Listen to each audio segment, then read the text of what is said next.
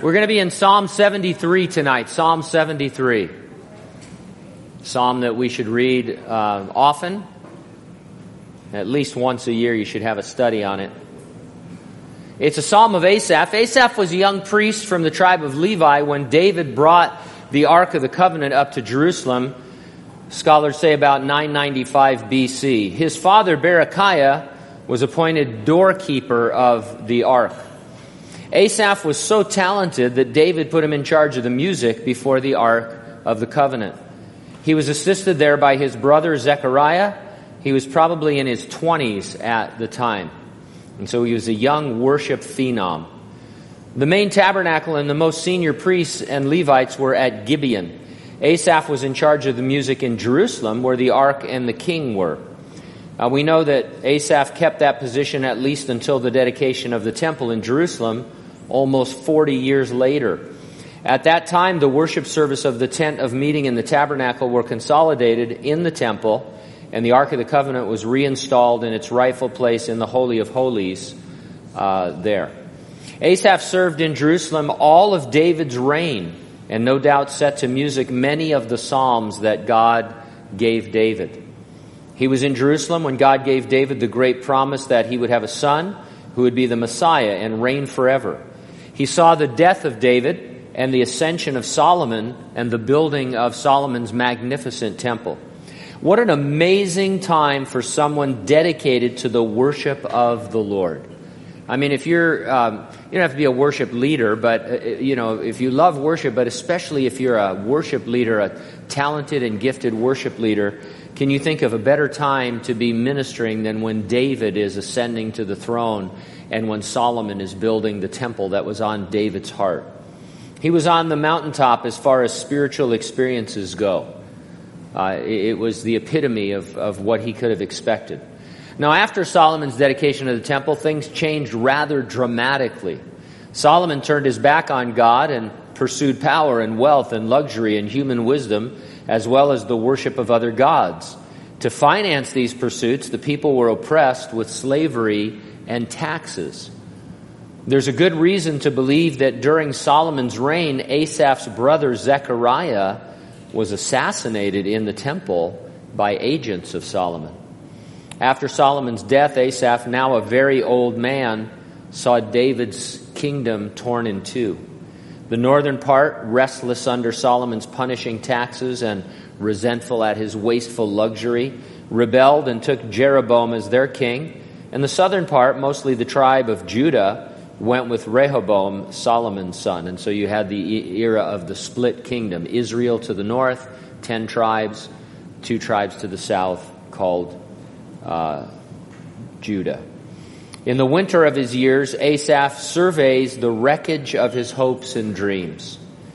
It's also been suggested by commentators, and we'll see why as we get into the psalm, that Asaph was himself physically afflicted, perhaps having had a heart attack or kidney disease, and that's based on some of the language that he's going to use in the psalm to describe himself. And that's not a stretch. I mean, he was a very old man at the time this psalm was written, and certainly not unusual that he would have some ailments. Now, I went into greater detail because I think we sometimes approach Psalm 73 as if Asaph was having a bad day, that something wasn't going right for him, and he just needed a brief attitude adjustment and everything would be fine. He was actually nearing the end of his life, and things were not so good, and they were not going to get good anytime soon. The nation was deteriorating, and it was going to continue to do so. He had been on the mountaintop, and that only made his valley that much deeper. He had been so high with God that now he was down in a deep ravine. He had walked with God, he had served God, he had worshiped God for all the years of his life. And now towards the end, instead of enjoying the fruit of his labor, he wondered if any of it had been worthwhile at all. That's the more complete context of Psalm 73. And so let's get into it and see what Asaph has to say. Psalm 73, verse 1, a psalm of Asaph. Truly God is good to Israel, to such as are pure in heart. Good start. Pure of heart designates believers as opposed to those just going through the outward rituals. And so it's a code word for a believer.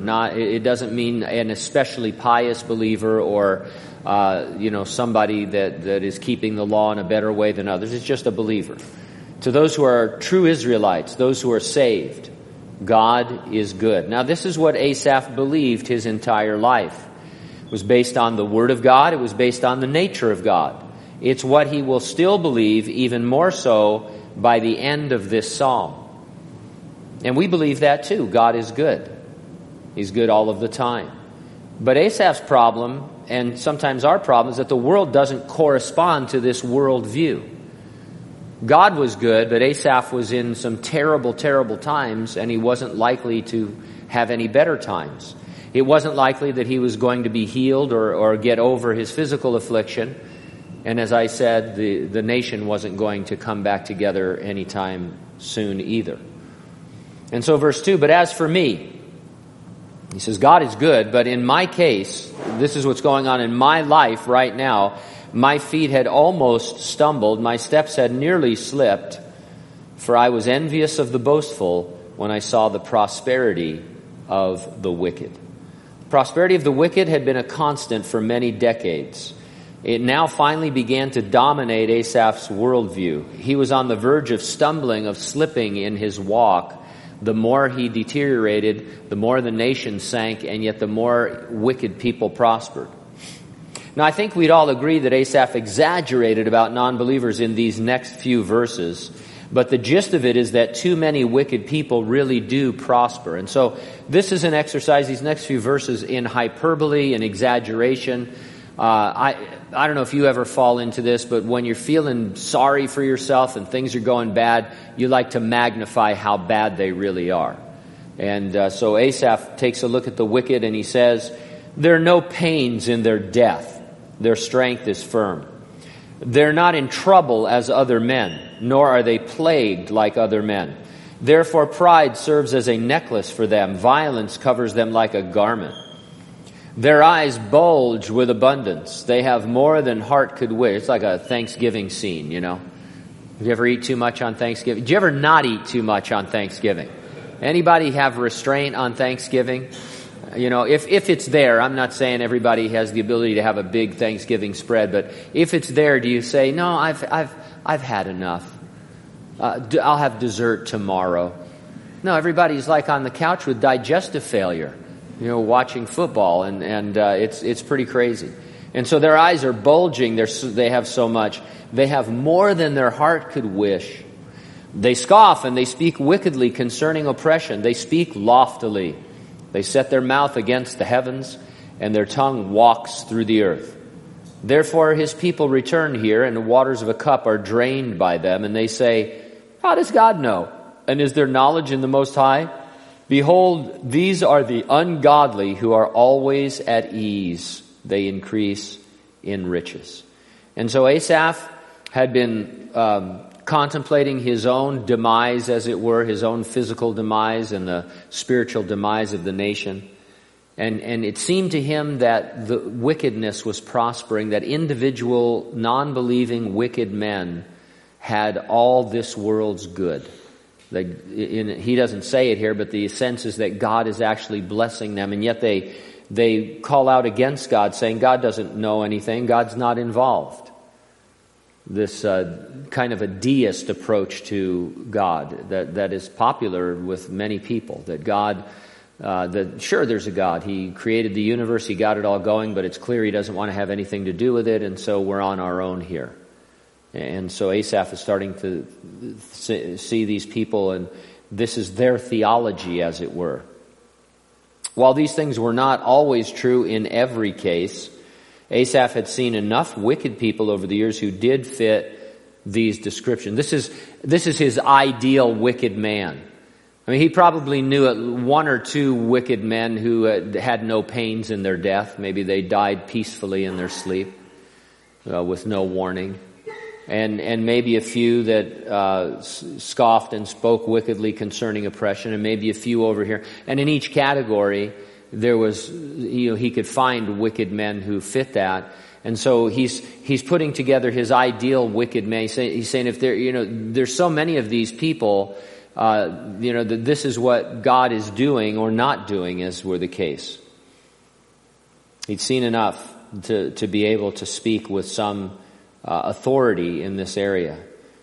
And so 13, he says, surely I have cleansed my heart in vain and washed my hands in innocence. Asaph questioned the value of living a separated life, a holy life, in light of the prosperity of the wicked. What good was it if the righteous suffered and the wicked prospered?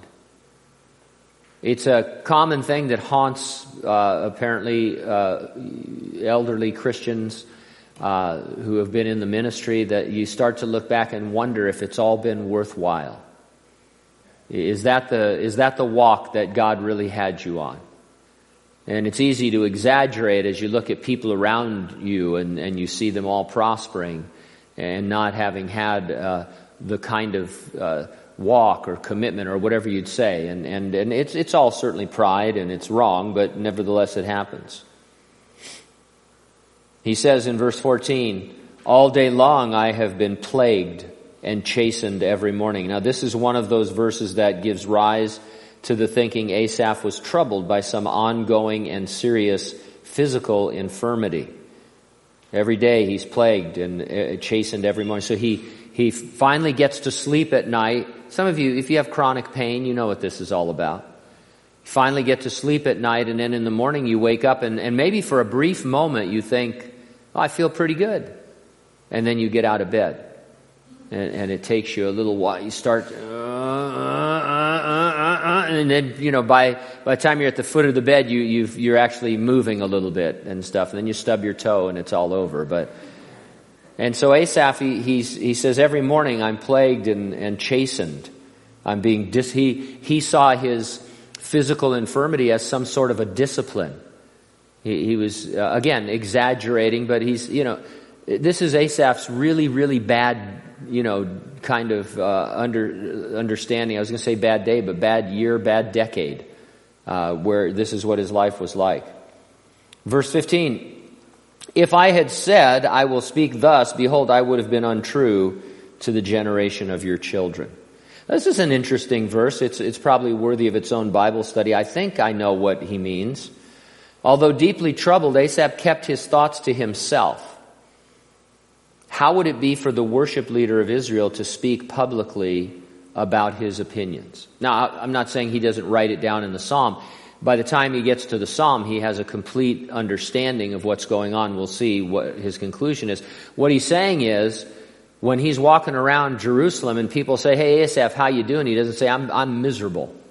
And you should be miserable too. The wicked are prospering. This is happening. That's happening. He doesn't bring people down. He says to God, how would that be for me to stumble people? Was he being untrue? Or in today's language, would we say that he lacked vulnerability or transparency? That he needed to let people in? Well, that's stupid.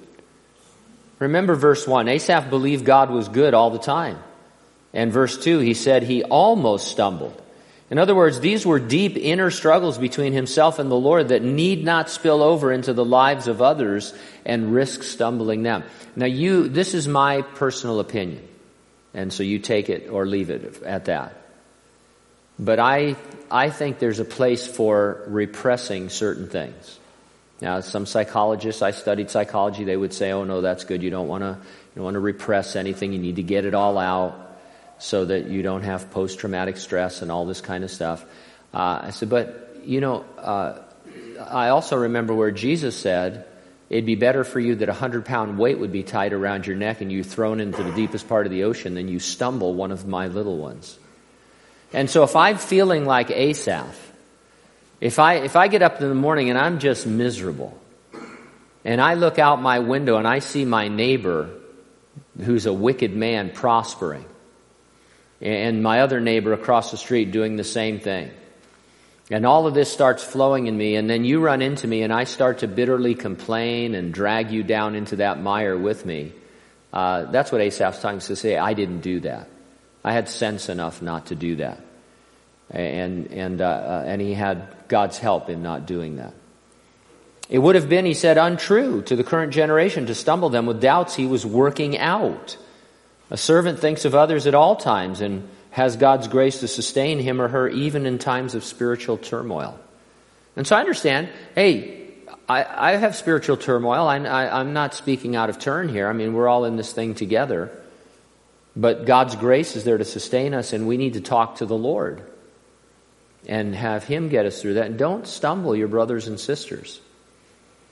Now, that doesn't mean you can't say that you're feeling bad or, tell them your foot hurts, your back hurts, that kind of stuff. I'm talking about the deep emotional, spiritual stuff that Asaph was getting to.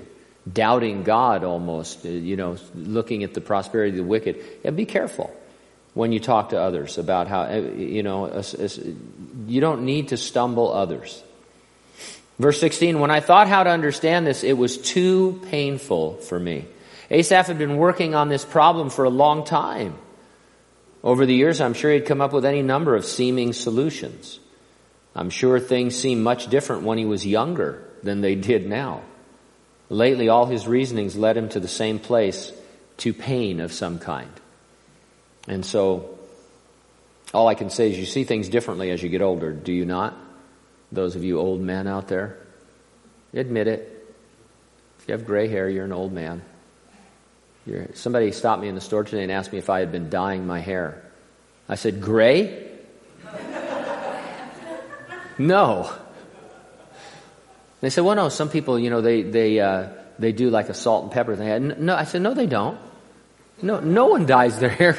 No one dyes their hair gray. No one says, I have a wonderful head of hair. I'd like it to be grayer. Crazy. Verse 7, that really did happen to me today. Until I went into the sanctuary of God, then I understood their end. This is a phenomenal turning point, obviously, in the Psalm. And with a great economy of words. Asaph says, for years, for decades, I'm struggling with this. Until I went into the sanctuary of God, then I understood their end. Now, Asaph had been going into the sanctuary of God on a more than regular basis for his entire life. This guy logged more sanctuary hours, more temple hours than probably anybody. Looking at his lifespan from the time he was in his early 20s through the reign of David, through the reign of Solomon, to his old age. So he practically lived in the church, we would say. So it's possible that one day in the sanctuary, he had a revelation about the end of the wicked. You've probably had experiences like that at church. We believe that obviously the Lord is omnipresent. He's everywhere. If you're a Christian, the Holy Spirit indwells you. You're individually the temple of the Holy Spirit. But Paul also says that corporately we are the body of Christ and the temple of the Holy Spirit. And Jesus told the churches of the Revelation that they were like lampstands, and He walked in their midst when they were gathered together. And so we believe that there is a special manifesting of the presence of Jesus when we gather together as the church. And so it's not untypical for someone to have the Lord speak to them in church. It's happened to, I would guess, all of you at one time or another, or I would hope it has, where you hear just what you need to hear, or you're directed to just the right scripture, those kinds of things. And so that could be what Asaph was talking about. It's more likely to me that he had an experience in which he understood that God Himself was his sanctuary. Not that he went into the physical sanctuary, but that he understood that God was a sanctuary to him. Now, we speak of being the temple of the Holy Spirit, but God is also our sanctuary. And Jeremiah 17:12 reads, "A glorious high throne from the beginning is the place of our sanctuary." In the Revelation, we're told after the consummation of all things that the New Jerusalem will have no temple.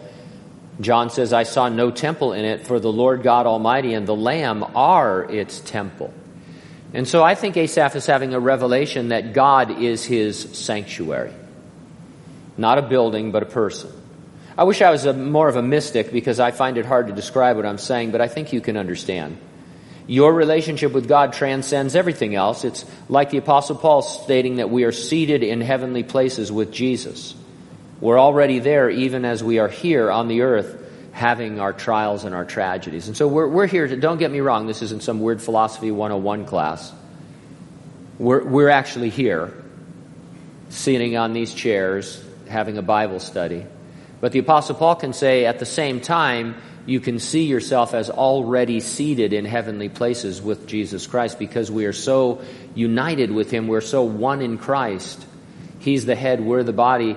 He's in heaven at the right hand of the Father, and we are, spiritually speaking, seated there with him right now.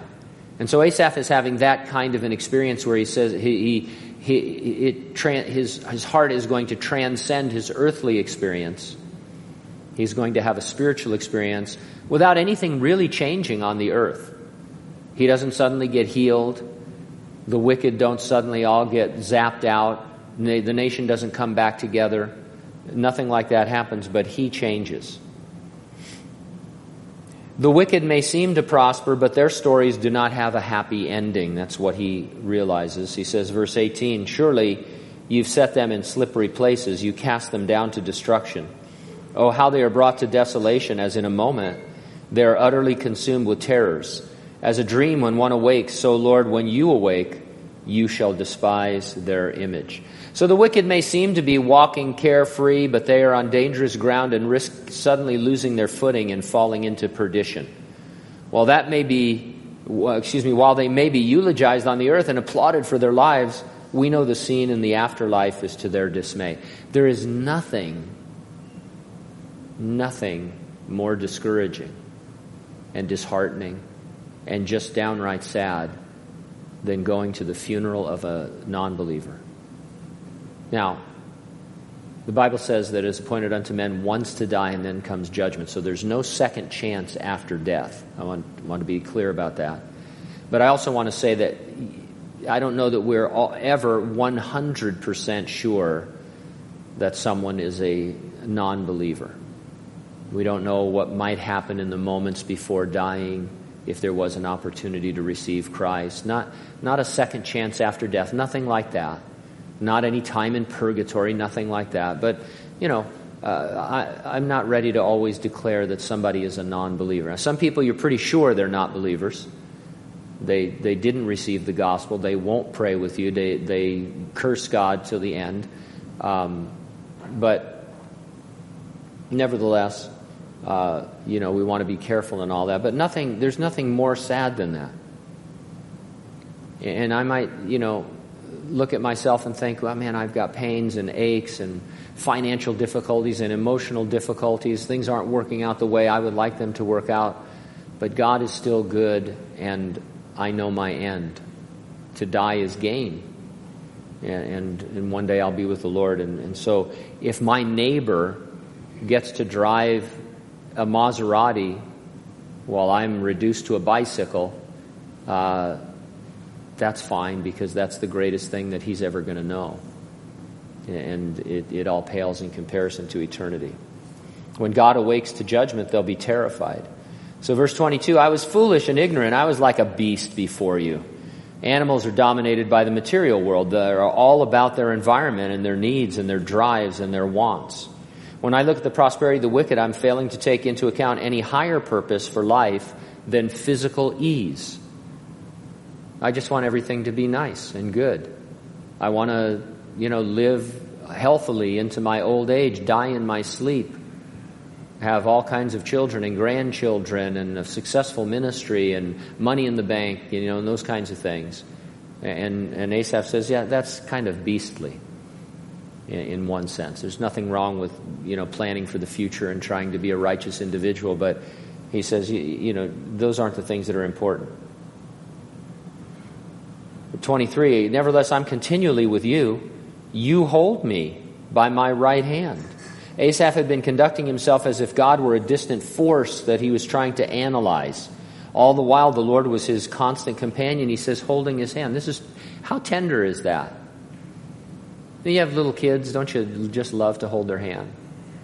Especially the finger hold. I love, that's my favorite hold, the finger, just the one finger hold, where their whole hand is around your finger. And of course, you're ready to grab the rest of their wrist, in case they're running out into traffic. But it's a beautiful thing. You guide me with your counsel, and afterward receive me to glory. You're guided by God along a path fraught with seeming inconsistencies and contradictions, but he will get you safely to the glory of it afterward. Your light affliction, Paul said, is working, it's but for a moment, working for you a far and more exceeding weight of eternal glory. Whom have I in heaven but you? And there is none upon the earth I desire beside you. That's a huge declaration. Asaph did have others in heaven, loved ones who had preceded him, and so do we. Plus we have rewards stored there, and add to that the absolute extravagance of heaven itself. But contemplating all of that, Asaph confidently declared that God was the one great treasure that he sought. Heaven itself and all that is in it is dwarfed by knowing God. And so he looked at the earth and he said, yeah, I shouldn't be so beast-like. There's nothing on earth that compares to you. And then he says, hey, by the way, there's nothing in heaven that compares to you either. There's no person I'm longing for. There's no mansion I'm looking towards. There's nothing else that makes it heaven except that Jesus is going to be there. My flesh and my heart fail, but God is the strength of my heart and my portion forever. Now, he could just be talking spiritually here, but I think he meant that he had a heart attack or a stroke or congestive heart failure. But now he had been so rallied spiritually to care more about where he was headed than where he was at or had been. Verse 27, for indeed those who are far from you shall perish. You have destroyed all those who desert you for harlotry. Looking forward to eternity, all those who desert God for some harlotry will perish. Looking backward from our secure place in eternity, we draw near to God now, trusting in him to perform all that he has promised despite what happens along the way. But it is good for me to draw near to God. I have put my trust in the Lord God that I may declare all your works. He held his tongue so as not to stumble others. Now he desires to declare God's works. So what do you and I see? Do we see the righteous suffering, the wicked prospering, evil seeming to get the upper hand? Well, we do, but what you see depends upon where you are looking. Look no further than your hand, because the Lord is holding it. And then lift your gaze beyond the earth to heaven.